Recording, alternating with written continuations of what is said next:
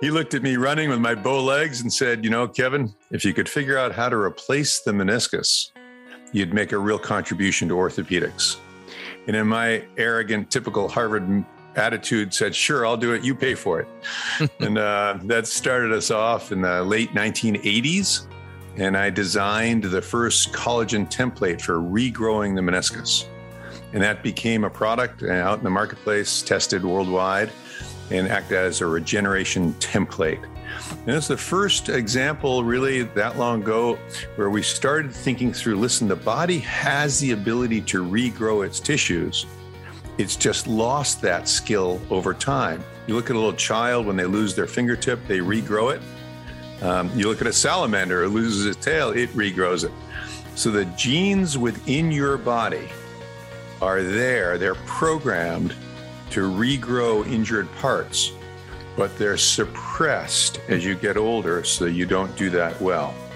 And so our challenge and the fun of what I've done in orthopedics over the last 30 years has been to figure out how to give regeneration templates, meaning how to put a little trellis there, like a rose trellis, and how to stimulate someone's body to regrow through it.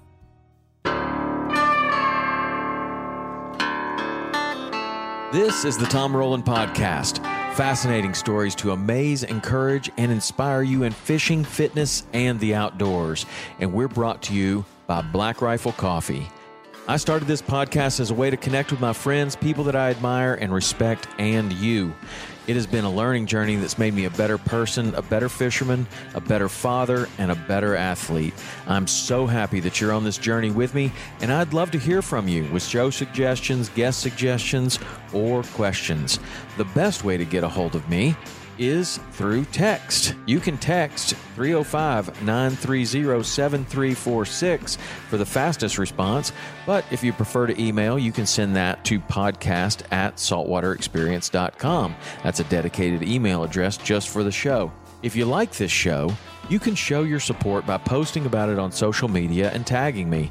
Text the link to a couple of friends that may also enjoy it, and subscribe and leave a 5-star review if you feel like I've earned it. The website is TomRowlandPodcast.com, and that is where everything lives. All past shows, you can go and listen to any show. You can look up all the different shows that we've done, both the How To Tuesdays, the full links, and the physical Fridays. They all live on TomRowlandPodcast.com. And the social media is Tom_Rowland, ROWLAND, on Instagram, or you can go to our big account, Saltwater_Experience. I hope to hear from you soon. So now let's get on to today's show. I'm Dr. Kevin Stone, and this is the Tom Rowland Podcast. After years of fine print contracts and getting ripped off by overpriced wireless providers, if we've learned anything, it's that there's always a catch. So when I heard that Mint Mobile wireless plans are $15 a month when you purchase a 3-month plan, I thought, what's the catch? But after talking to them, it all made sense. There isn't one. Mint Mobile's secret sauce is that they sell wireless service online. They cut out the cost of retail stores and pass those sweet savings directly to you.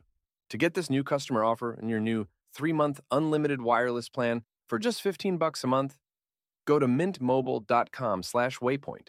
That's mintmobile.com/waypoint. Cut your wireless bill to $15 a month at mintmobile.com/waypoint. Additional taxes, fees, and restrictions apply. See Mint Mobile for details. All right, Dr. Stone, thank you for being here. Pleasure. Yeah, you've done some really innovative stuff. I've been watching your TED Talks. I've been watching some other videos. Very interested in what you have to offer today, because just like me, an aging athlete and an aging outdoorsman, these are things that we are faced with as you get to your 40s, your 50s, and you want to continue to do what you want to do. Sometimes your body can be limiting. And I love the title of your new book, Play Forever. And just kind of want to get into your story and what you do, and maybe understand that there's hope for playing forever. Well, let's start from the beginning, because you said you're an aging athlete, but you're really not very old. I'm 53. So Yeah. So as we like to say, so I've got another 50, if I'm managing you as your doc, I've got another 50 years of you playing to think through, what do I do for you? How do I counsel you? How do I inspire you to look at the fact you're only halfway there?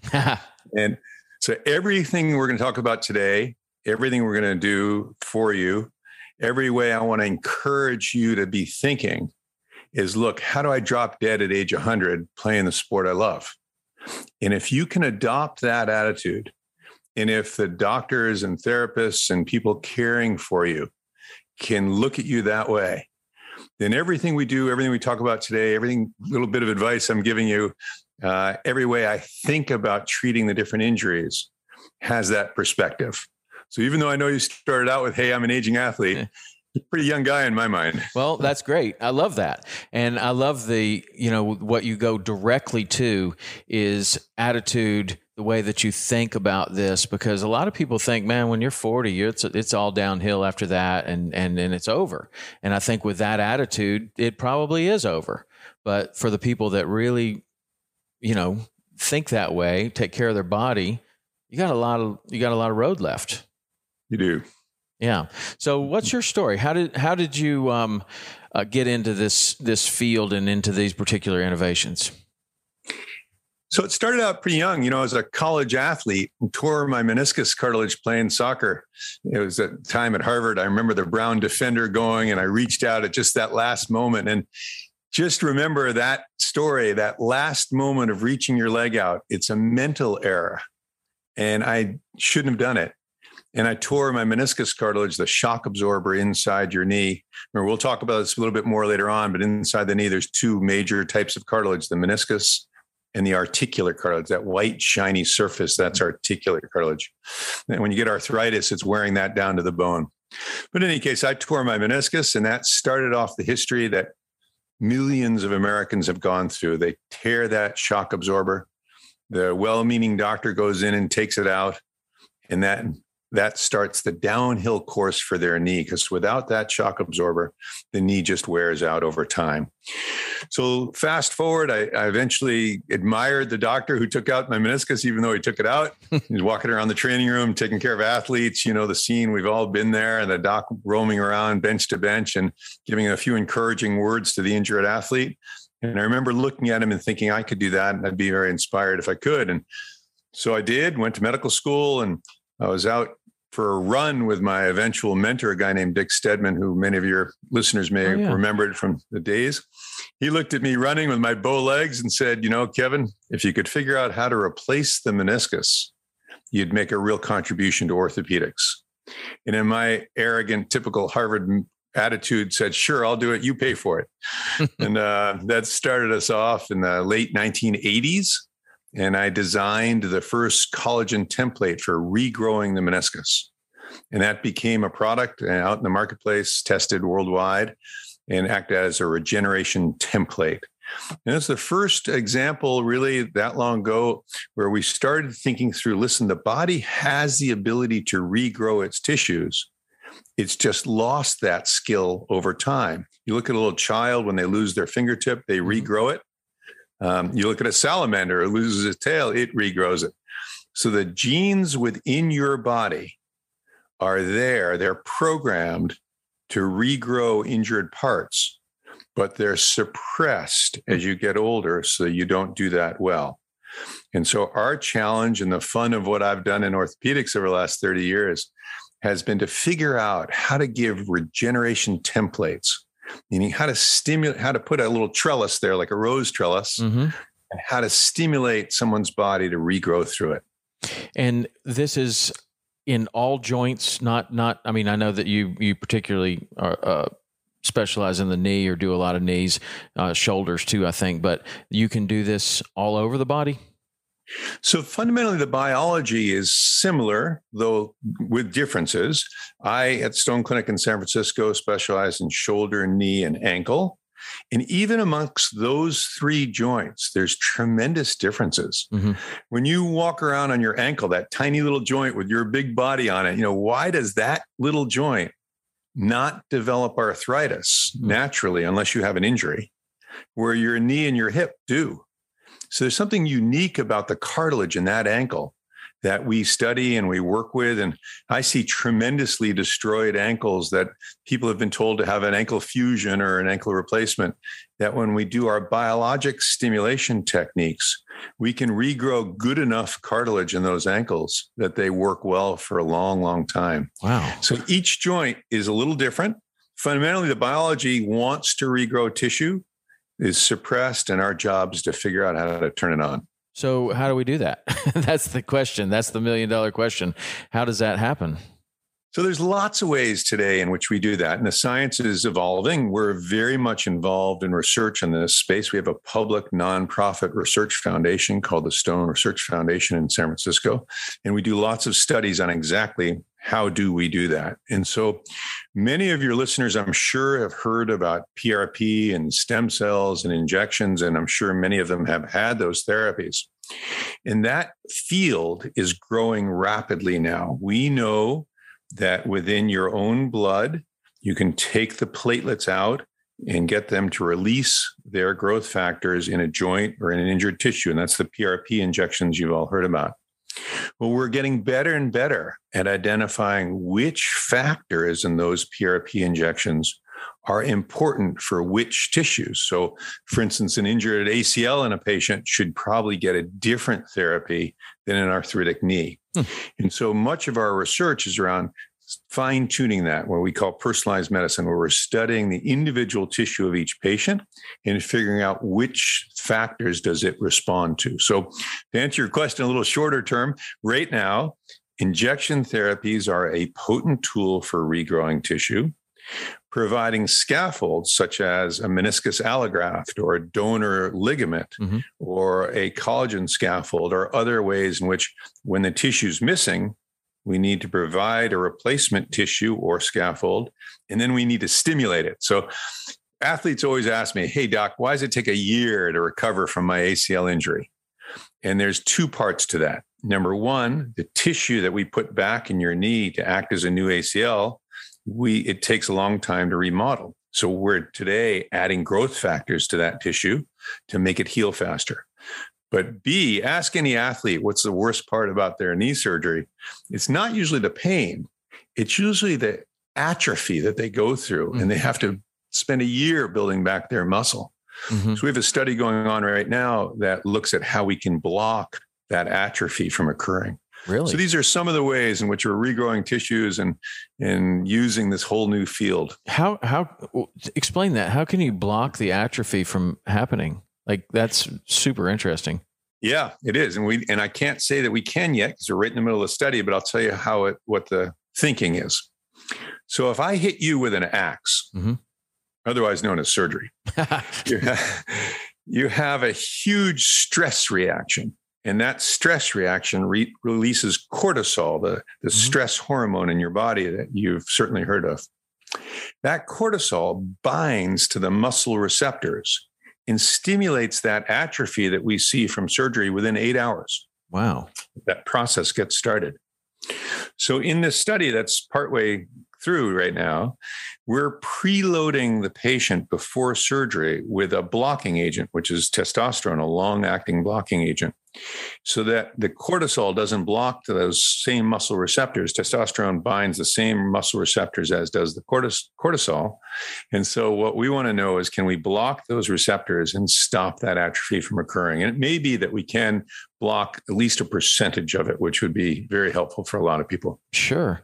You know, I remember when a kid used to break his arm or leg, even worse, and they would be in a cast, and then they would get the cast off, and one leg is like like a pencil, and the other is big and strong. And I always wondered, like, you give that kid 6 months or a year or whatever, and now the legs are equal again. But why didn't the other leg grow like that? Like, that leg went from atrophy to back to full strength, but meanwhile the other leg developed no extra strength. Why is that? That is so weird. It's a great observation, and the answer is not known. But the body clearly can direct the healing response to the site of injury. And that's exactly how we're using the growth factors and stimulants to grab something all your listeners have heard about, your body's own stem cells to the site of injury. So let me explain that a little bit. You have billions of stem cells within your body, no matter what age you are. As you're older, you have fewer, but you still have billions. The body knows when you have an injury, such you just described, or arthritis, it stimulates those stem cells to release from their site where they're resting, which is usually on the walls of vessels. They then divide into two. One reproduces the stem cell, and one is called a progeny or a progenitor cell. That progenitor cell rushes to the site of injury and directs the healing. So in the analogy you just gave, which is great, the kid in the cast, those progenitor cells rush to that site of injury and stimulate the muscle healing response. So when you have an injury right now, or if you have arthritis right now, and we need to treat you, we want to stimulate your body to release those progenitor cells, and they'll migrate to that site of injury and then direct the healing. And we're getting better and better at targeting that. Wow. And which is a super exciting part of the whole space we're in. Right. And so when you're getting better and better at targeting that, and this is kind of off topic, but you see people with other types of injuries, or maybe they go into a coma, or they're just going to lay in a bed for an extended period of time. They're going to get atrophy throughout their body, right? So would that research that you're doing, does that have potential to help people like that as well, like throughout the entire body? Or do you think it's more like centralized into an injury or recovery type thing? So that question's great. And it brings up the topic of how much does your head, how much does your mind or your attitude or the way you're thinking direct your healing response? And so we don't know how to interfere with somebody who's in a coma, or somebody who's, convalescent where their whole body is in bed. Mm-hmm. We don't know how to stimulate that whole body healing response yet. And we certainly know that exercise induces bone formation and muscle formation. We'll talk about that some more later on when we talk about joint replacements. But without exercise, it's very difficult to build muscle and build bone. But also, without your head in the right space, it's very difficult to produce muscle and bone. Or when you have pain, it's extremely hard to rebuild a joint. So many patients will ask me, hey, doc, I've got this knee that needs to be replaced. Should I go work out first and try to get it stronger before surgery? And almost nobody can build muscle if they're having pain. It's a huge inhibitor. So the brain and the mind and the attitude control, we can give as many stimulants as we want, and it won't work without all those things working together. That's really interesting to me, the mind. I mean, part of an underlying theme of this whole podcast is whether it's success or injury or athletic performance or whatever, just what effect the mind plays, and mindset and attitude and the way that you think about things, and how that plays in in a way that is really not measurable. But it may not be measurable, but it's very observable. You have people that think a certain way and they accomplish certain things. And then other people have all the same tools available to them. They're in exactly the same situation.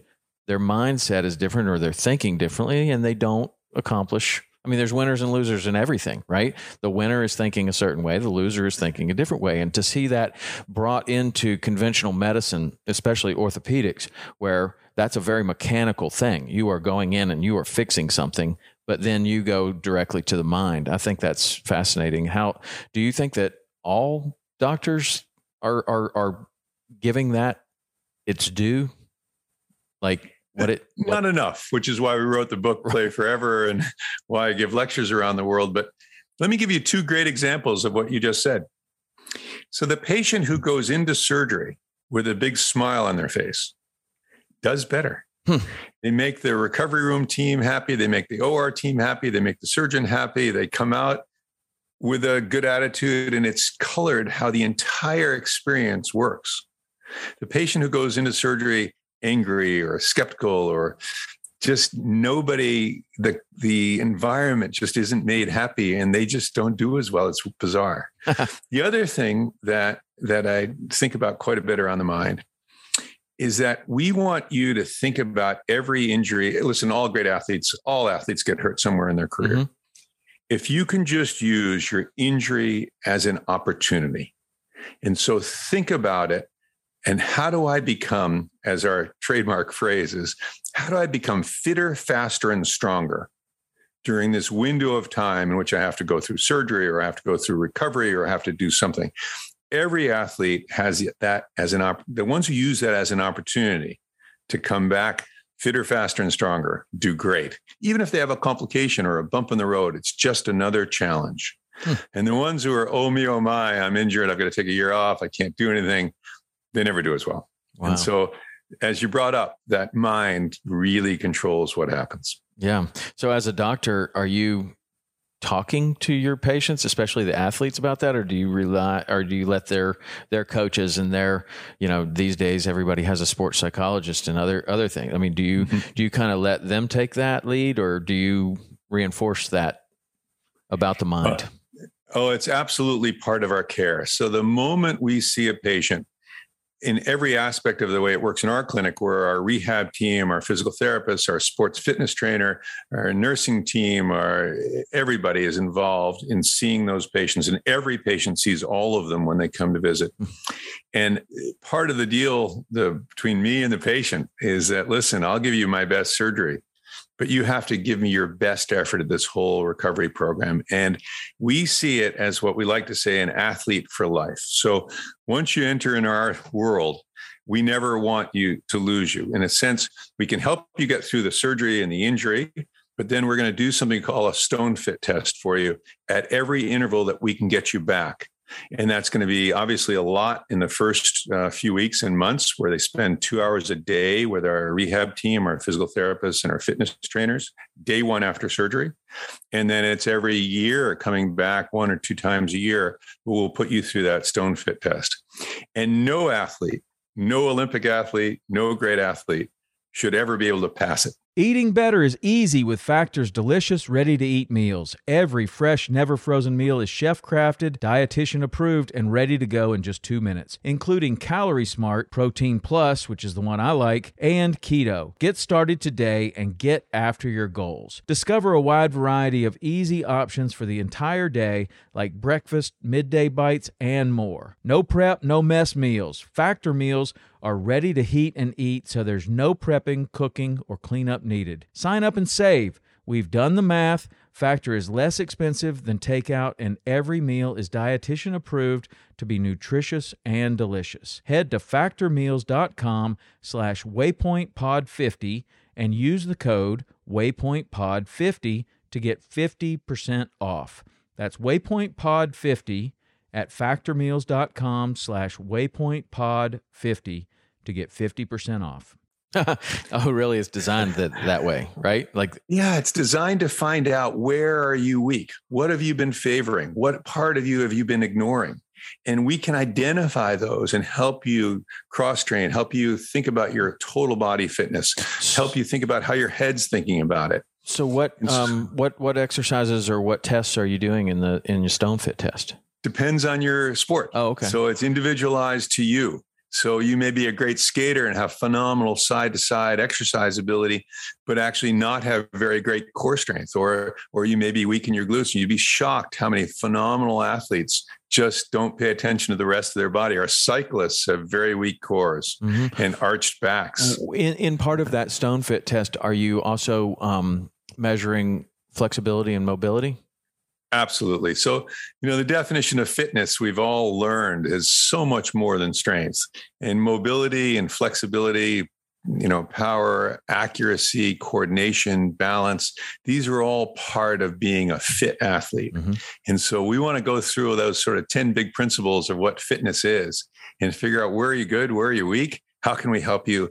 Because if we can help you, then you're not going to come back for injuries anywhere near as often. And that's our goal. Keep you out of our clinic for treatment. But we want to do as many things for you and the least number of things to you. And if we do that well, you'll do well. Yeah, that's awesome. Well, I definitely want to talk specifics about joint replacements and what you're doing and stuff like that. But I thought maybe we would start with arthritis, because arthritis is obviously unbelievably common. So a lot of people hear arthritis.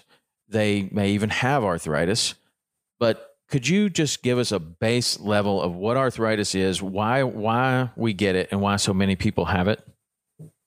Sure. So let's think about it in sort of 2 or 3 major groups. So there's the inflammatory arthritis. That's the rheumatoid or psoriatic arthritis, Lyme disease, all these things where there's some other agent involved. And that usually is about 3% of all of arthritis. The remainder, that other 97%, is either osteoarthritis, which may be a genetic component, but more likely, and what we see the most of, is post-traumatic osteoarthritis, where you've had an injury, a surgeon took out your meniscus, or you tore your ACL, or you dislocated your shoulder, or tore your rotator cuff, or twisted your ankle, and it was always unstable after that. And then over time, that white, shiny bearing surface we talked about earlier, crack open the chicken wing, that white, shiny articular cartilage. Well, that irregularity from the injury wears that white, shiny cartilage down to the bone, and that's what arthritis is. So just like a car that's out of line wears out the tires faster down to the steel tread, your joint, if it's left out of line, left without the meniscus, left without the ACL, left unstable, wears down that white, shiny surface, and you get bone deformity and inflammation and pain. Yeah. And that's what arthritis is. Now, traditionally, doctors would tell you take an anti-inflammatory medication, or they'd shoot cortisone into the joint, which we try to never do anymore if we can avoid it. And all those things would shut down inflammation, but they wouldn't treat the disease. Mm-hmm. And so to treat the disease, we need to either regrow the cartilage or replace the meniscus and rebuild the ligaments. Or if it's already down to bone on bone and there's no more joint space, then we want to resurface those joints. 80% of people who have been told they need to have a total knee replacement don't. Wow. They either could have a biologic replacement where they get a meniscus put back in or regrow their cartilage, or if they're bone on bone, they could get a partial replacement done where we just resurface the one part of the joint that's worn out. And the reason that's a huge advantage is that when we do that, usually with a robot as an outpatient these days, we don't touch their ACL, we don't touch any of their other tissues, we just resurface the part that's worn out. And so the knee feels much more normal. They get a full range of motion, and it's an outpatient procedure. They can weight bear right away. And it's really changed how we look at these arthritic joints. What would the recovery of something like that, if you get that resurfacing of the knee like that, and you're doing it robotically, like you would be in California, somebody else would be in Florida, and you could do that surgery. Is that what? Am I understanding that correctly? Nope, it's not there yet. Okay, because we do have something like that. One of my friends is a thoracic surgeon, and he does do like robotic surgery on people at a different location. So I don't know. Explain what this procedure is. We're not there yet, but where are we? Yeah. So what happened in joint, we'll just focus on the knee for now. So in the knee, you can do a partial replacement where you just resurface the one worn out part, or you can do a full replacement where you resurface the femur and the tibia and sometimes the kneecap. Placement of those implants is critically important. And if they're off just by a few millimeters, the wear patterns, like a car that's out of line, wears abnormally. So what came along in our own practice about 9 years ago now, but it's been out for a little bit longer than that, was a haptic robot. And what that means is we do a CT scan of the patient's knee. We build a model of their knee. We put the implants on the model before ever touching the patient, and we optimize the positioning.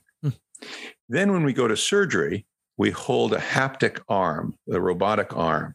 And just like paint by numbers, it won't let you take away any bone except for where you have planned it. And so it increases the precision of the surgeon dramatically. I'm nowhere near as precise as I could be as I am with a robot. And so in my 30 years of doing these partial replacements, my first 15 years or 20, I was using saws and guides and the tools that we had, and I thought I was pretty good. But once the robot came along, I realized how much better I could be with a robotic arm. Now, you asked about recovery. So This is an outpatient procedure. It takes about an hour and a half to do it. We have them weight bear immediately. And as we mentioned earlier, the next day they're with our rehab team for an hour with a physical therapist and an hour with a fitness trainer. Because even though you've had your knee operated on, you can still sit on a bike and do well leg spinning. You can do your upper body weightlifting. You can do a lot of core things. And by doing that right away, you blow out the drugs, you get good testosterone going, you get good feeling, you realize good blood flow to the injured site. So that immediate exercise, again, I want you to think about yourself as an athlete in training, not a patient in rehab. Nice. And then back to sport is the most common question all of your listeners will ask is, hey, can I run again? And yes is the answer. We have people doing triathlons and marathons and centuries on these partial and total knee replacements. And there's been a huge sea change in that advice. And let me explain that, because that's the first thing your listeners will ask is, hey, what happened? I was told I had to go home and rest my knee. So what happened was when people were told to go home and rest their knee, they got atrophy and muscle loss. And so about 30 years ago, we realized at the Stone Clinic, let's tell the patients go home and exercise even more. The more you exercise, the more you're going to build bone, the more you're going to build muscle. And we looked to see, do we have a higher rate of failure from that? And the answer was no.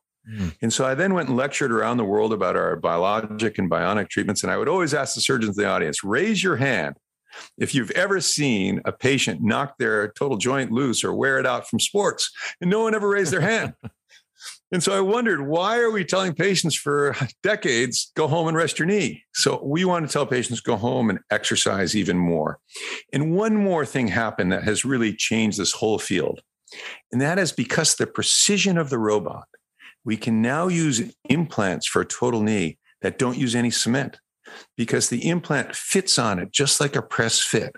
And the body grows into the implant. The bone grows into the implant. So it's part of you. So you're not going to knock it loose. So go run, go exercise, go do the things you love to do the things that make you happy.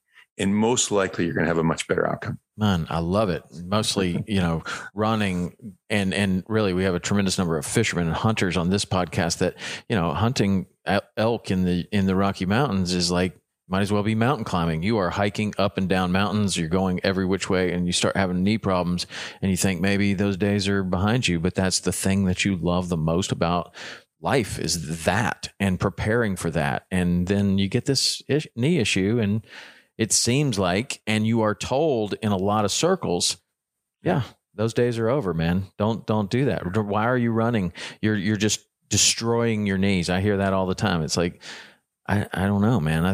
I don't know that I am, but let's go back to this implant that you're talking about. What is that made out of? Is that actual bone from like a cadaver, or is that what is that you're doing these partial knee replacements with? Yep. So keep in mind that we're doing either biologic replacements or bionic replacements. So if we're doing a bionic replacement, that's artificial materials. And it's cobalt chrome on the femur and titanium on the tibia with a high molecular polyethylene in between. These are supposed to be 30-year implants, but we still never see people ever wear them out, even with running. On the biologic implants, those are donor tissues. So that's a donated meniscus or donated ligament. We no longer take your tissues to rebuild and, injure one part of your knee to rebuild another. We take them out of the freezer from the donation bank. Wow. That's cool, man. That is such hope.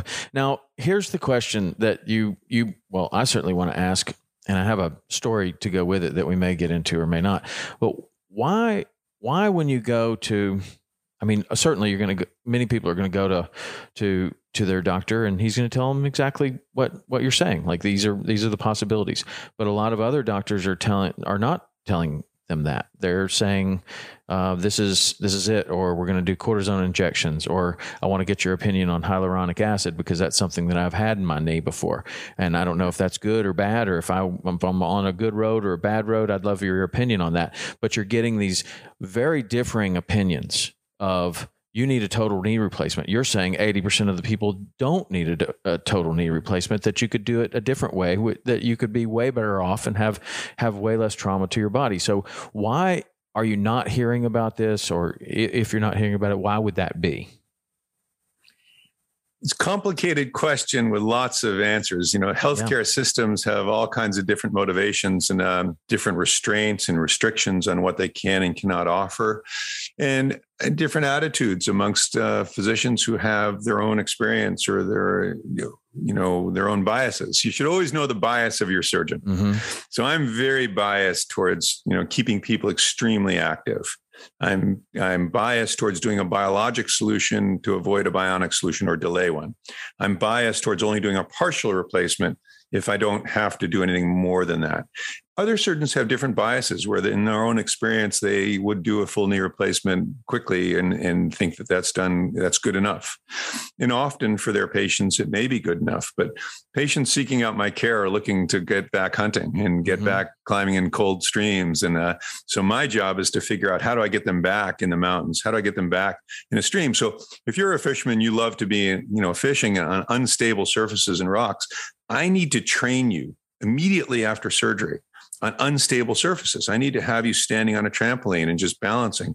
I need to have you doing pad exercises off and on, so that when you're in that stream, you feel mentally, you've already done that exercise. Mm-hmm. You feel confident to be in the stream. And I love the cold water for cooling down your knee anyhow. So I want you there. And the sooner I get you there, the happier you're going to be and the faster you're going to recover. So our attitude is just so much around how to identify what you love to do and help you get back there and help you see yourself and see this injury as, hey, bummer, I injured my knee, but I'm going to use all this training time. Treat yourself the way a pro athlete would treat themselves. A pro athlete who gets injured is going to use that off season to have a great strength trainer, great physical therapist, great massage therapy, great nutrition counseling, great mindset training, and then they're going to come back to their season. Well, you deserve the same treatment that any pro athlete gets, even if your sport is to walk in the mall. Mm-hmm. So let's just think about, how do we train you to get back to your sport? And let's sit and talk together about what your sport is. What are the things that you really need to do? What haven't you done in years because you weren't fit enough, or you just thought you held yourself back, or your knee hurt? And let's think about, how do we knock down every one of those barriers? And then I have a lot of fun when I see, a new fish on the wall behind my patient. Mm-hmm. And because, and they went out and did it and achieved their goal. So part of the thing that we do is bonding with the patient to figure out what is it they want to do. And let's knock down every barrier there is to them getting there. So when somebody comes to see you and they've got knee pain, maybe they've got like something that I've struggled with over the years is patellar tendonitis, and I've been able to get over that through flexibility exercises, mobility exercises, different types of exercises. You got a guy that's close to you, Joe Hippensteel. He has a great flexibility program. Another guy that's all over the internet right now is Knees Over Toes guy. I'm sure you know about his work, and it works. It absolutely works in my experience. So when somebody comes in to see you and they're like, man, doc, I think I got to do something about this knee. It's really killing me. I can't, do what I want to do. You're going to look at him or her and say, with a scan or a CT scan or X-ray or whatever, MRI, whatever is necessary, and avoid surgery. Is that what you're saying? As much as possible? When necessary. So we want to identify, is avoiding surgery a good thing for you or a bad thing for you? Meaning, if you've got a torn meniscus and it's acting like a windshield wiper inside your knee, you're hurting your knee more by doing the sport you love. It's better for us to repair that, regenerate it, regrow it, or replace it, and then get you back to sport. If, on the other hand, it's something we can cure with injections and growth factors, hyaluronic acid you mentioned. So let's talk about that one, because it's a great way to avoid surgery. Mm-hmm. So the natural lubricant in your joint is called hyaluronic acid, another one called Lubricin. And used to be from chicken comb, as you all heard about. Now it's produced by recombinant techniques. And we've been injecting it in joints for years now, actually decades. Unfortunately, it only lasted for a little while. And what we've learned in research that we did in a prospective double-blind randomized trial, if we add a little bit of growth factor to that hyaluronic acid injection, the lining of your joint produces more hyaluronic acid. Wow. And so we can stimulate and get a much longer response. We got up to a 1-year response after a single injection, combining hyaluronic acid with growth factors. Wow. And so it's a great tool. It doesn't work for everybody, but the response rate is about 80% or more. And when it works, it's awesome. And it's not just for joints, it's for tendons, for lateral epicondylitis, which everybody gets somewhere along the line. And we now have a spine injection doctor in our clinic focusing on how do we get cortisone out of the spine. All the patients who have gone in and gotten an injection in their spine of cortisone, we know that cortisone degrades tissue. It inhibits protein metabolism. It shuts down cell behavior. It does all the things we don't want to have happen. So how do we take what we've learned in the knee and apply that to the spine? And we're just learning, but we're doing it. It's funny because you're so certain about that, but yet my friend just went to his doctor with knee pain. First thing he did is shoot him up with cortisone. And I even told him, I was like, you should ask about this hyaluronic acid. And he asked, but he got cortisone. Like, this is what we do. So like, that's just the way that guy does business, and he feels very strongly that that's the right way. I ran into this with my son's eyes. He had a condition called keratoconus, and keratoconus is where the eye wants to take a shape like a football rather than taking a shape like a basketball, and the fibers in the eye get weak, and it just wants to take that shape. Well, the common solution was a cornea transplant, and we were told that that's what he was going to have. And I did some research, and I was like, man, that seems really extreme. A cornea transplant, you're going to lop off the end of his eye and put somebody else's eye on there. And there's like, it wasn't a good prognosis. Like, this did not look good. So anyway, I found a doctor out your way, Dr. Brian Boxer-Wackler, who had this different procedure where he used this vitamin B treatment and blue light, and he could stop keratoconus. And then he absolutely did it. And my son they stopped the keratoconus. Then he got some special contact lenses. Now he can see better than 20/20. And he never had to have any of those surgeries and everything. Yeah. But this is all very, very familiar to me just because of my personal experience with that. And some doctors wanting to say, well, no, cornea transplant's the only way. This other stuff doesn't work. Don't listen to them. And yet it's like, that's my son, and I don't want to put him on the table to have his eyes chopped off. Like this, so there has to be something else. Yeah, that's a great story. Here's a good rule of thumb for you. As I mentioned earlier, all doctors have biases. It's good to get to know the bias of your physician. But I listen to my patients and I ask them always, what do you think is wrong with your knee or your shoulder or your ankle? What do you think the diagnosis is? What do you think you need? And it's stunningly common and accurate. Patients often really intuitively know what they need and what's wrong. And if you listen well enough, the diagnosis is often made long before we ever put hands on. And so within the first 30 seconds or a minute or two, I almost always know exactly what's wrong by the patient telling me. Like, what would what would a common thing be? Like, I need a shock absorber in my knee or something? I think my meniscus, I think there's something catching in my knee. Huh. I mean, it's probably your meniscus is torn, and immediately, or there's something called two-fisted sign. The patient will sit there and they'll go like this. My knee feels like that. Yeah. And so, their ACL is torn. And in your son's case, I mean, you just intuitively know there's got to be some way to work with this biology and use your intuition. And it's okay to Google your doctors or Google information or search around. There are doctors who are trying to push forward the science, and there are doctors who are just much more comfortable doing what they've always done. And that's not a criticism at all. You have to I have an entire team behind me, an entire research team, and a public nonprofit research foundation, which people can go look at information on stoneresearch.org. And it takes a team, it takes an attitude, it takes an approach, it takes a risk, because sometimes we're trying things that we don't have as good science behind as we want to have, but we know it should be there. It takes enrolling patients in studies, and it takes just a curiosity and a drive to say, hey, look, if we're doing the same thing next year that we're doing this year, we haven't learned anything. And we need to figure out how to make it better. Wow. That's awesome. I love it. There's just so much hope in this conversation, because I don't know. I mean, you just run into this.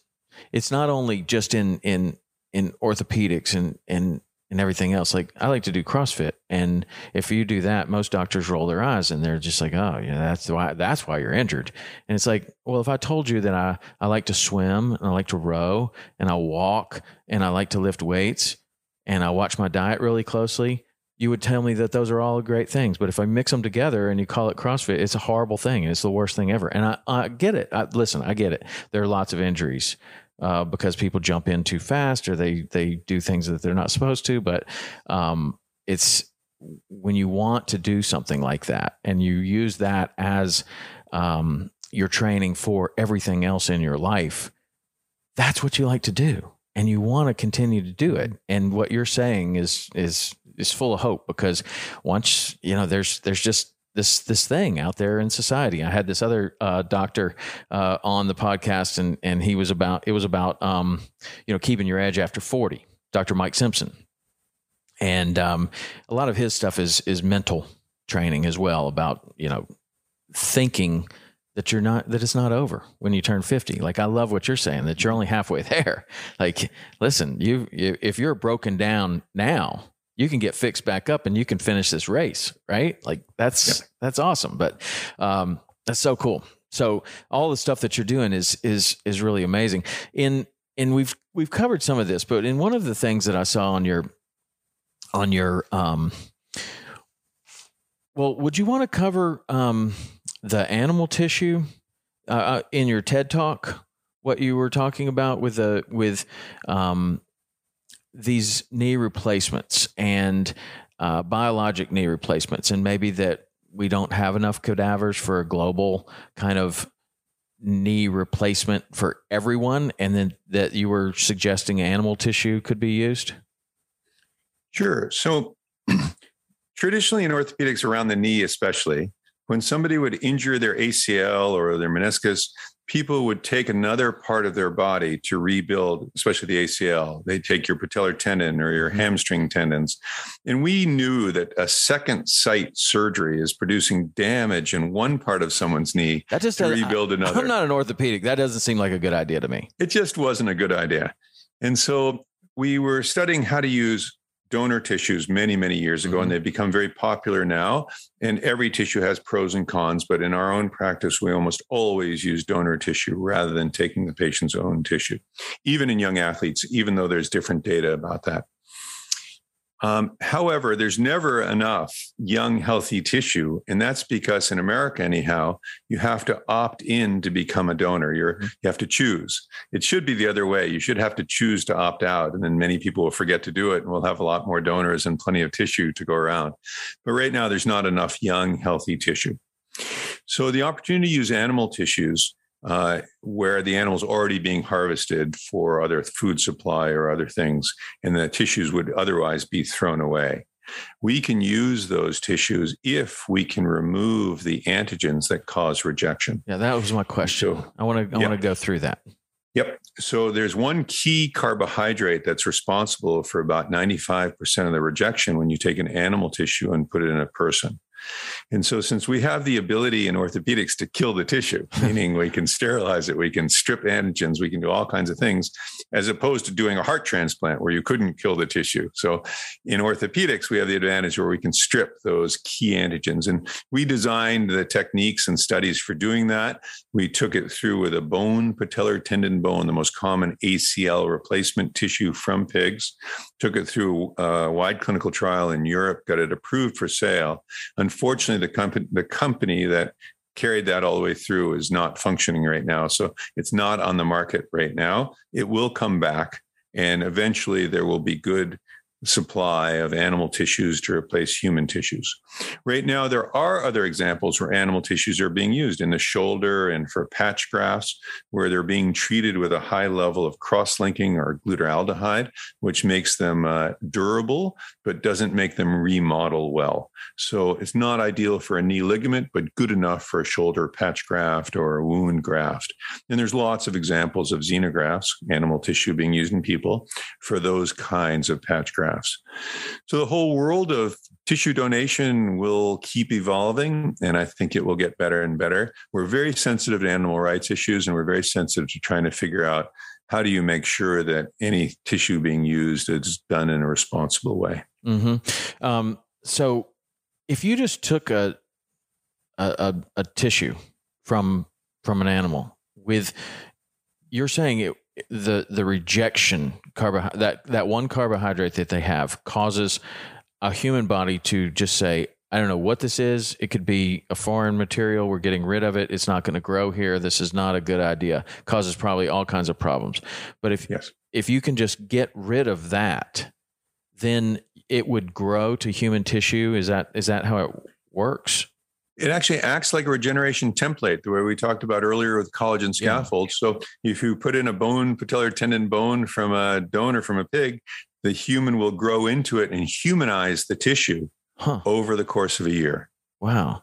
So conceivably you could choose things that are much stronger than human. That's exactly right. So that's where I talked about a little bit in that TED Talk. And, we know elephants can grow to huge weights and run 60 miles an hour and live 40 to 60 years and be 15,000 pounds. And they never seem to develop natural arthritis. Not that I would ever propose using elephant tissue for sure. You got people's wheels turning right now. Right. However, we can learn. Exactly. However, we can learn from the biology of their tissue. What is it that's unique about their tissue? Same as your ankle joint. We can learn from your ankle. What's unique about your ankle and why don't you develop natural arthritis there? So there's much to learn from the animal kingdom. And I think that we eventually will be transplanting tissues that are better than the ones that you injured.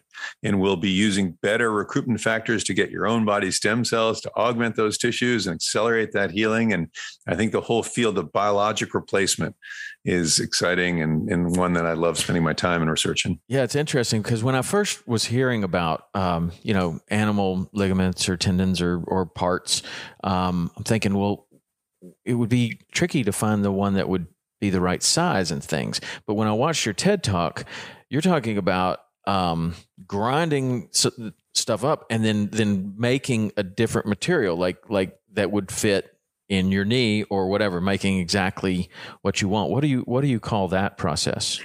Yeah. So today, if you have an arthritic injury or if you have a sudden traumatic injury, we knock off some of the cartilage inside your joint. So we do something called an articular cartilage paste graft, where we take out a little bit of bone and cartilage from the intercollar notch, that notch where your ACL goes through. We take it from there because that notch always regrows beautifully. Take it out of the knee, smash it into a paste, and pack that paste back into a prepared defect. So people have heard about microfracture, and microfracture was when you're making holes and releasing marrow cells to come out into the bone. And unfortunately, it only formed scar tissue and would last for a few years. But if we add a paste of articular cartilage, it has the stimulating factors in the cartilage to tell that bone marrow and the material coming out, the stem cells coming out, progenitor cells coming out, seeing that paste and are stimulated to form new cartilage. And we've demonstrated that now in a series of patients over many years. We're expanding that technique to add different things to it to make it heal better and faster. So we think we can regrow cartilage inside people's joints. And that's why I said 80% of the people who are told they need a knee replacement don't. There are other options. And it's so important to stay active. So it's worth it to take advantage of these options. Yeah. So that leads us to a nice little segue here. Staying active and taking care of yourself in a way that you don't necessarily need to come to see someone like you, or maybe you kick that down the road a little ways. What types of things do you suggest for people? What do you, especially for the knee, the shoulder, the things that we've been talking about, maybe the ankle, what kind of activities or what kind of exercise or what kind of things do you think, maybe it's even nutrition, what kind of things should we be doing if we don't want to be sitting in your office? Say you're 35 and you're like, okay, well, I don't know why I'm listening to this knee replacement thing. I'm perfect, right? But you look at your older brother or you look at your uncle and it's like, might want to pay attention. Like there could be things that you could do to prolong your health, so that you don't have to have any kind of a knee replacement? So the first answer to that question is do what you love, because it's hard to do stuff that you don't love to do. The reason CrossFit was such a great contribution to fitness and health was that it turned working out into a competition, into a sport that you could do as a group, and you could quantify it, you could measure it. We trained Kelly Starrett here in San Francisco as his first experience as a physical therapist. So we had a lot of experience with CrossFit as it was first getting popular. And we're huge fans and still are. It's just clearly injuries can occur in anything, and that has a certain intensity to it that tends to drive more patients to my office than I would like to see. However, the idea is find the things that turn you on and that you love to do and optimize them. That's rule number one. Number two is get a great trainer. It's really hard to work out the level that we think improves your fitness and health without some guidance. You just do such a better job when you're working out under supervision. And even if it's just for a while, to teach you new ways to train. Number three, find a new sport every 6 months. Just add to your repertoire. It doesn't have to be a whole sport, but just has to be just a little other tweak to something you might be doing. And that variety, that number one, it works on different muscles in your body. It works on different flexibility. It causes you to be a smarter, better athlete and helps a ton. And then number four, optimize your weight. So use water as your primary beverage. Always reach for a glass of water first before you pick up the fork. Hydrate well. We know that all athletes do better with better hydration. Their mind works better. Their bodies work better. So try to optimize your weight. 10 pounds overweight matters. You take 2 to 3 million steps per year at up to 5 times your body weight. And so a 10-pound weight loss 2 to 3 million times a year is an enormous amount of force. So optimize your weight makes a key difference to your health, to your fitness, to going forward. And, we find all the sports that, we encourage people to add the usual ones that are easy for them, cycling and swimming and hiking and climbing. But really, it's more important to find the things you love to do because you'll do them more. Mm-hmm. Yeah, that's excellent advice. Now, on your in kind of your bio, it said a lot of different things that you do with people, and I took those questions out, and so we've covered some of them, but I kind of took them out to cover each one of these individually. So if we've already covered them, we can just kind of skip over them. But one was how to avoid injury. Like you teach your clients how to avoid injury. And what would you tell people about how to avoid injury? The first thing is the mind game. So make sure that when you're doing your sport, even if you're in CrossFit, make sure your head's there. Mm-hmm. Ditch the cell phone. Don't think about the girlfriend or the boyfriend. Think about where you are. So many errors we see are mental errors. Excuse me. Your mind just wasn't in the game. You just were distracted. You were going a little too fast. You knew you shouldn't be. You just that getting your head in the game, that's really the first thing to fitness and to health and to avoiding injury. Number two, I think you mentioned early on, it's really key. Flexibility matters. Mobility matters. Doing exercises within limited ranges overuses that part of the joints. And so your ability to increase your range of motion in every joint will decrease your injury rate for sure. And so I think almost all good trainers have learned that, and it's pervasive in the field now. But take a look at your flexibility. And that brings you to the third thing. Take a look at technique. And so if you're going to be doing things to train for a sport, such as doing squats, which we think is one of the best exercises you can possibly do, using good squat technique matters a ton. And you'll avoid injury, and you'll build your power and flexibility, and you'll stay fitter. So I think those are the easy first ones to do and help you stay out of my office. Yeah, that's what we want to do, actually, and just keep doing what you were doing. That's what you want to do. And then the second one was how to repair and replace what does get injured. So we've talked about that a lot, like what you've done. But did we miss anything there? Yeah, just don't live with your injuries. It's not worth it to say, I'll just live with it. It's no need to anymore. So many of these tissues are repairable. So many of them do so much better if you repair it or replace it right away. If a surgeon takes out your meniscus, probably put it back in right away or repair it if you can. Just don't live with that unstable knee or unstable shoulder. The techniques are good. Use it as an excuse to get better. Just grab new information and new training and new thinking, rather than, I'll just live with it.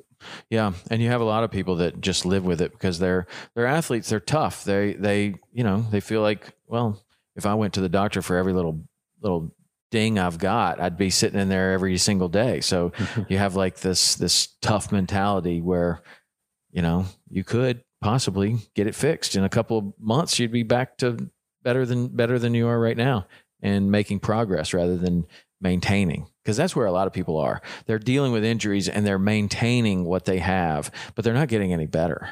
Like they're just not making progress. They're just avoiding the decline. right? Yep. Where you can continue to make progress for a long, long time. So the next one was how to train for balance, strength, build bone, and join a team, which I found interesting.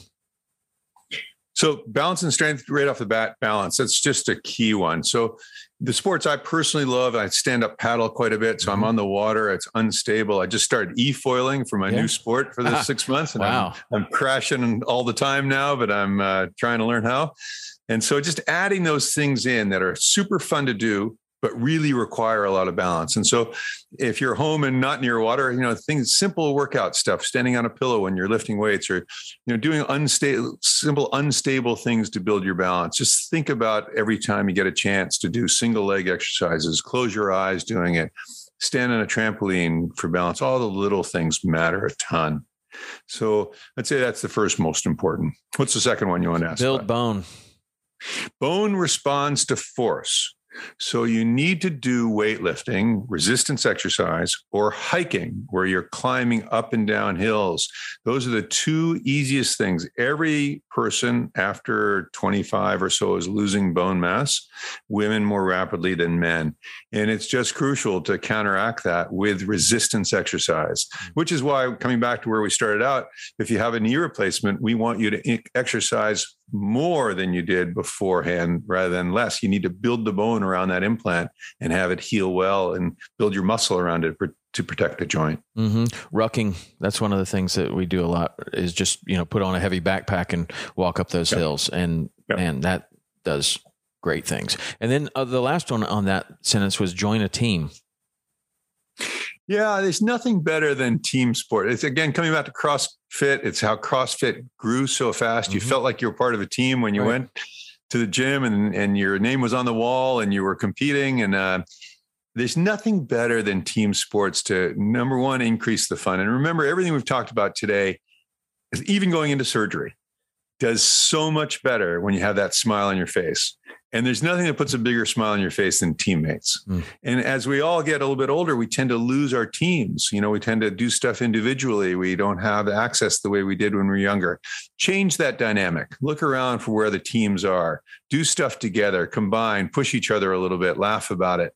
And that laughter will keep you going. Yeah, that's awesome. That was one of the same, that's a core tenet in what in my life is having these people around you that support you and challenge you and hold you accountable and make you laugh, and all of that is hugely important. But then I found it very interesting that Dr. Mike Simpson that I had too about, he wrote a book, Honed, Keeping Your Edge After 40. And one of his big things was that you should have a tribe, that how important that is, just exactly like what you just said of having people that'll keep you accountable and hold you, to a standard, and also make you laugh and, just have a good time. That's awesome. Then the next one that you had was be mentally tough, which is interesting because we're talking a lot about, your mental state.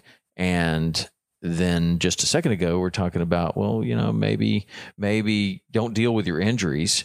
And a lot of people would think that dealing with your injury is being mentally tough. Like, I can tough through it, right? So when you talk about being mentally tough, as far as your patients are concerned, where do you go there? It's, not letting the injury get you down.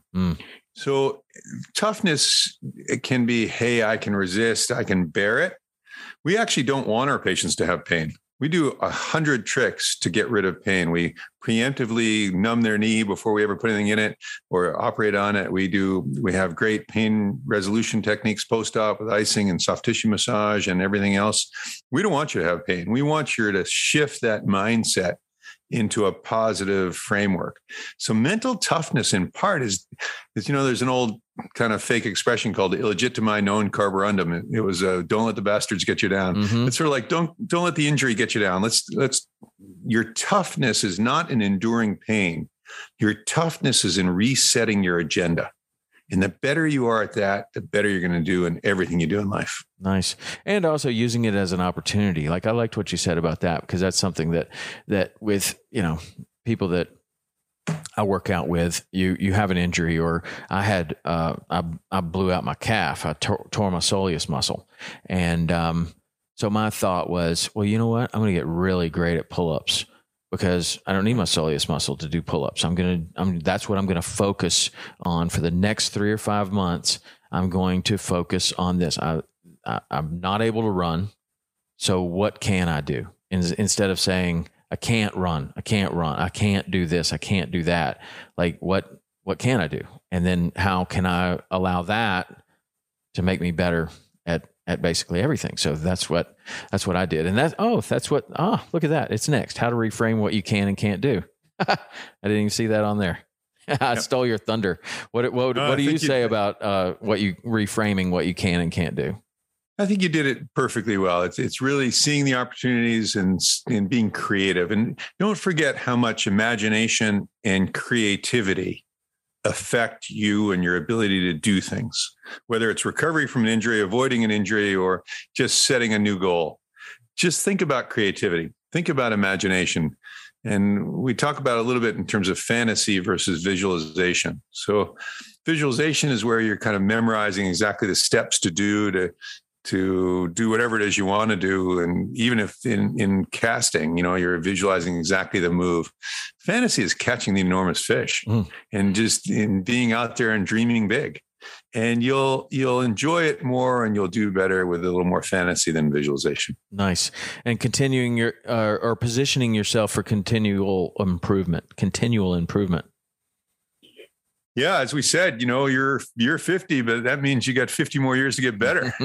That's right. And you've got experience in that head to apply to the things you're going to work on now or play with now. And I don't ever love the word work on as much as I love play with.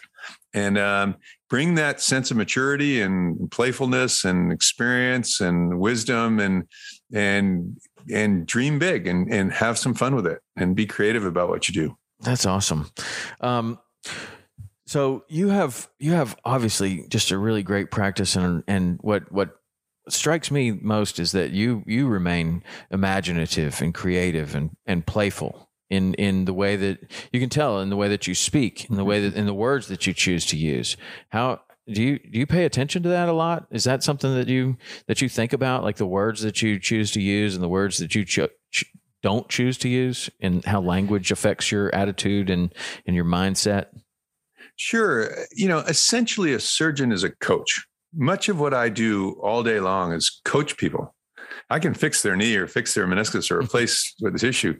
But the only way I'm going to have success, and the only way they're going to have success, is if I can coach them into that mind space that says, not only can I do this, I can do it better than I've ever done it before. Nice. And if I can get inside that head of the patient to do that, and then if I can convince them to become athletes for life with us and keep training, keep evolve with us. We're evolving. We're learning more and more about what to do, how to train, how to recover. It's just keeping that drive, that innovative drive to be excited about what you're doing, to be excited about pushing the envelope forward, and to capture the patient's imagination about doing that with you. So if I can partner with you, we're going to have a great experience forever. We're going to talk forever. It's going to be a great experience forever. If I can't, then maybe I shouldn't operate on you, or I should guide you in a different path and have you find somebody who you can really listen to and bond with and who speaks your language. And just as I said earlier about finding, the bias of your surgeon, it's finding the dynamic that you vibrate with, that you relate to, that feels right to you, just like in your son's care. You found someone who was thinking creatively and it felt right to you. Mm-hmm.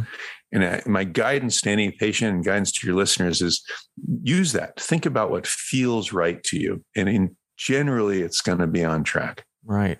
So I'm sure that a lot of people listening to this right now, including myself, that are thinking, man, well, I like everything that you're saying. Like, I want you to take a look at my knee. How do you do that? Like on a national level, or does somebody need to come see you, or what do you, if somebody was like, man, I want to get a second opinion about this knee replacement I'm getting, or this knee pain that I'm having, and I want to come out there and see you. Is there another way? Yep. So there's two ways to do it. Clearly, the best way is come see us, because then I get to bond with you better. I get my hands on your knee or shoulder or wherever, and I get to really understand how you move. I can watch how you move up and down the hall. I can watch how you train with our fitness team, because you will when you come. So we can understand, how you move is so important. So coming to visit us at the Stone Clinic in San Francisco is the first and best way. But I treat patients from all over the world. And so we've set up the system at stoneclinic.com outside consult or consults, where you can just upload your x-rays and MRI and history, and then work with our patient coordinator and get on the phone with me. And I'll look at your images and to the best of my ability that I can, try to figure out what's likely that would benefit from you, with a final decision, of course, made when you come see me. But generally, I can give you a pretty good guidance about what makes sense and what doesn't make sense if you can send me your x-rays and MRI and of the injured part. That's in general the way it works. And we don't charge for that. It's free. And just if I can, the only big challenge with it is just getting enough of my time and enough of the nurse's time, getting all the information together, which is sometimes hard for patients because their x-rays or MRIs are tied up in one healthcare system or another. So, getting a hold of those and uploading them, there's a really simple uploader on that stoneclinic.com site. And we try to make it as easy as possible for everybody. So to the best of my ability, I'm happy to help people. I don't charge for it, and happy to help them get on the right path. Wow, that's amazing. And in part, that's what the Play Forever book is. People ask, well, hey, why'd you write this book? Because I think rather than just one-on-one conversation, I can reach out to more people and hopefully inspire them around the words that we've used today. And I've optimized that in that book. And hopefully people will read it and like it, or send me some feedback, or tell me what I missed, or tell me where I should go to next. Because again, as I said, if we're doing the same things next year as we're doing this year, we haven't learned anything. And I learned the most from my patients. And quite frankly, I learned the most from my patients who cheat. Who cheat? So, like in what way? So basically I tell them, hey, listen, here's the limits of what you can do here. Here's where we think you can push it. And they come back and show me that they gave up their crutch or they gave up their whatever, and they did even better. And so over the years, I learned from the patients who didn't follow my advice and did well, and saying, get a pause and study them. Well, why did that work for that patient? What did they figure out that we didn't know? And that's what helped teach us that, hey, you can really push a lot harder than people thought. And the limits are not what you thought they were. They could be much greater. And that came from listening to patients and learning from them. That's fantastic. Well, we're going to get along just fine, because I've been told by several orthopedics that I should be in a padded room because I wanted to exercise. I was like, no, the recovery should be faster, like with this torn soleus muscle. And they're like, no, you shouldn't be exercising. And I said, I shouldn't be exercising. Like, well, how do pull-ups mess with my soleus? Like, exactly. I'm not going to mess up my soleus doing sit-ups or pull-ups, or there's 1,000 things that I can do. Right. And they were like, yeah, you should be in a padded room. That's what they told me. And I was like, well, or maybe like exercise is really good for lots of things, including my brain. And without it, I'm going to go crazy. And so I need to exercise. Plus, you got extra blood flow. I mean, I'm no doctor. This is total bro science, but you increase the blood flow throughout your entire body. That's got to be good for something, right? Got to be good. It's got to be good, right? So anyway, I agree with you 1,000% with all of that, and that's been my experience of how to heal faster is, have a good positive attitude and get lots of exercise and pay attention to what you're eating, and fuel your body in a way that, like you're an athlete and like you're preparing for a competition rather than preparing, recovering from injury, which a lot of people sit around and eat ice cream for 6 months. And be sure you speak to your listeners who are not naturally athletes. And there are lots of great ways to exercise gently. Mm-hmm. So if they have access to a swimming pool, but they're not necessarily swimmers, just walking laps in the pool, chest deep water, walk side to side, and try to do that 20 times. And every day, just try to do that a little faster. It's a very gentle, simple way to exercise and get your heart rate up and move all your muscles. If you just like to walk, just set a little goal of walking a little farther each day, or find a hill and walking a little more on the hill, or use a clock or a fitness guide or a fitness app, and just put a little quantification into the things you're doing and add a little bit more each day. And just never watch a TV or read a book while you're sitting on a spin bike, because you lose 50% of the benefit of that exercise. You've got to learn how to listen to you have to learn how to listen to your body and know where your heart rate is and know where your breathing is, and then listen to push a little bit farther. And if you're watching TV or reading a book, there's no chance you're listening to your body in that way that exercise so beautifully does. What about listening to music? Music is different. Yeah. Music is really or totally an audio different. Book or something. What if somebody's listening to your book? Yeah, yeah. No, that doesn't count. In No, that general, works perfect. yeah. We want you to listen to you. A big part of what we've talked about today is getting people in tune with their own body and listening to themselves and knowing where their limits thought they were and knowing how to push beyond them a little bit. And I think in exercise, especially if you're trying to do something to be fit for another sport, it's really important to listen to where you are. When do you get tired? Where's your balance off? Where are you breathing too hard? And figure out how to push that a little bit more. So a big part of this message is you've got a lot within you. My job is to help you bring it out and push it a little bit and push the science and keep you fit enough to do all that. But don't lose sight of the fact that right around you, you've got lots of opportunity to exercise, whether you're a CrossFit athlete or whether just going for a walk is what you can do, and just go for a little longer walk. And especially if you're a hunter, push yourself a little bit so that you're not sitting in a blind all day, or you just, if you're going to be sitting, you're going to be sitting, try to get that exercise in before and after, or taking breaks.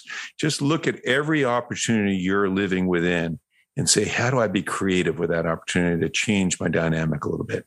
I love it, man. That's awesome. So with all this hope, what's the future look like for orthopedics? Maybe not orthopedics as a whole, but maybe it's your orthopedics. Like where do you see the frontier? Yeah. So we want to repair tissues that you come back better than you were before. And so much about what we talked about today was your mind and your body coming back better. But I want to be able to put tissues in that are better. I want to be able to stimulate healing that makes a stronger tissue. Why should you tear your soleus? And you shouldn't tear it twice. Right. So if you're going to come to me with your torn soleus, I want to be able to add growth factors to that and add a rehab program so that doesn't tear again. So the whole field of orthobiologics and sports medicine is, how do we help people become fitter, faster, stronger, as we like to say, better than they were before? And that's the fun of what we're doing. That's where all the research is. It's where all the science is. And it's the challenge. And clearly, we can't succeed in some places we thought, but maybe we can if we look at it a little bit differently. Wow. That's awesome, man. Well, thank you so much for coming on here. You gave us so much information to think about, and just, for a lot of people, really just hope that it's not over. It's definitely not over. You're only 40% there, 30% there. You got 70% more to go. And I hope that book, Play Forever, communicates the things we talked about today. I'd love to hear from you and know, did we do a good job of that or not? Could we write about other things? Are there subjects you haven't heard about you'd love to hear about? And part of the things I love to do is communicating that information if I can. Nice. So that book's coming out December 14th. Is that what you said? Yes. And where will it be available? Amazon. And will it, is it audiobook as well?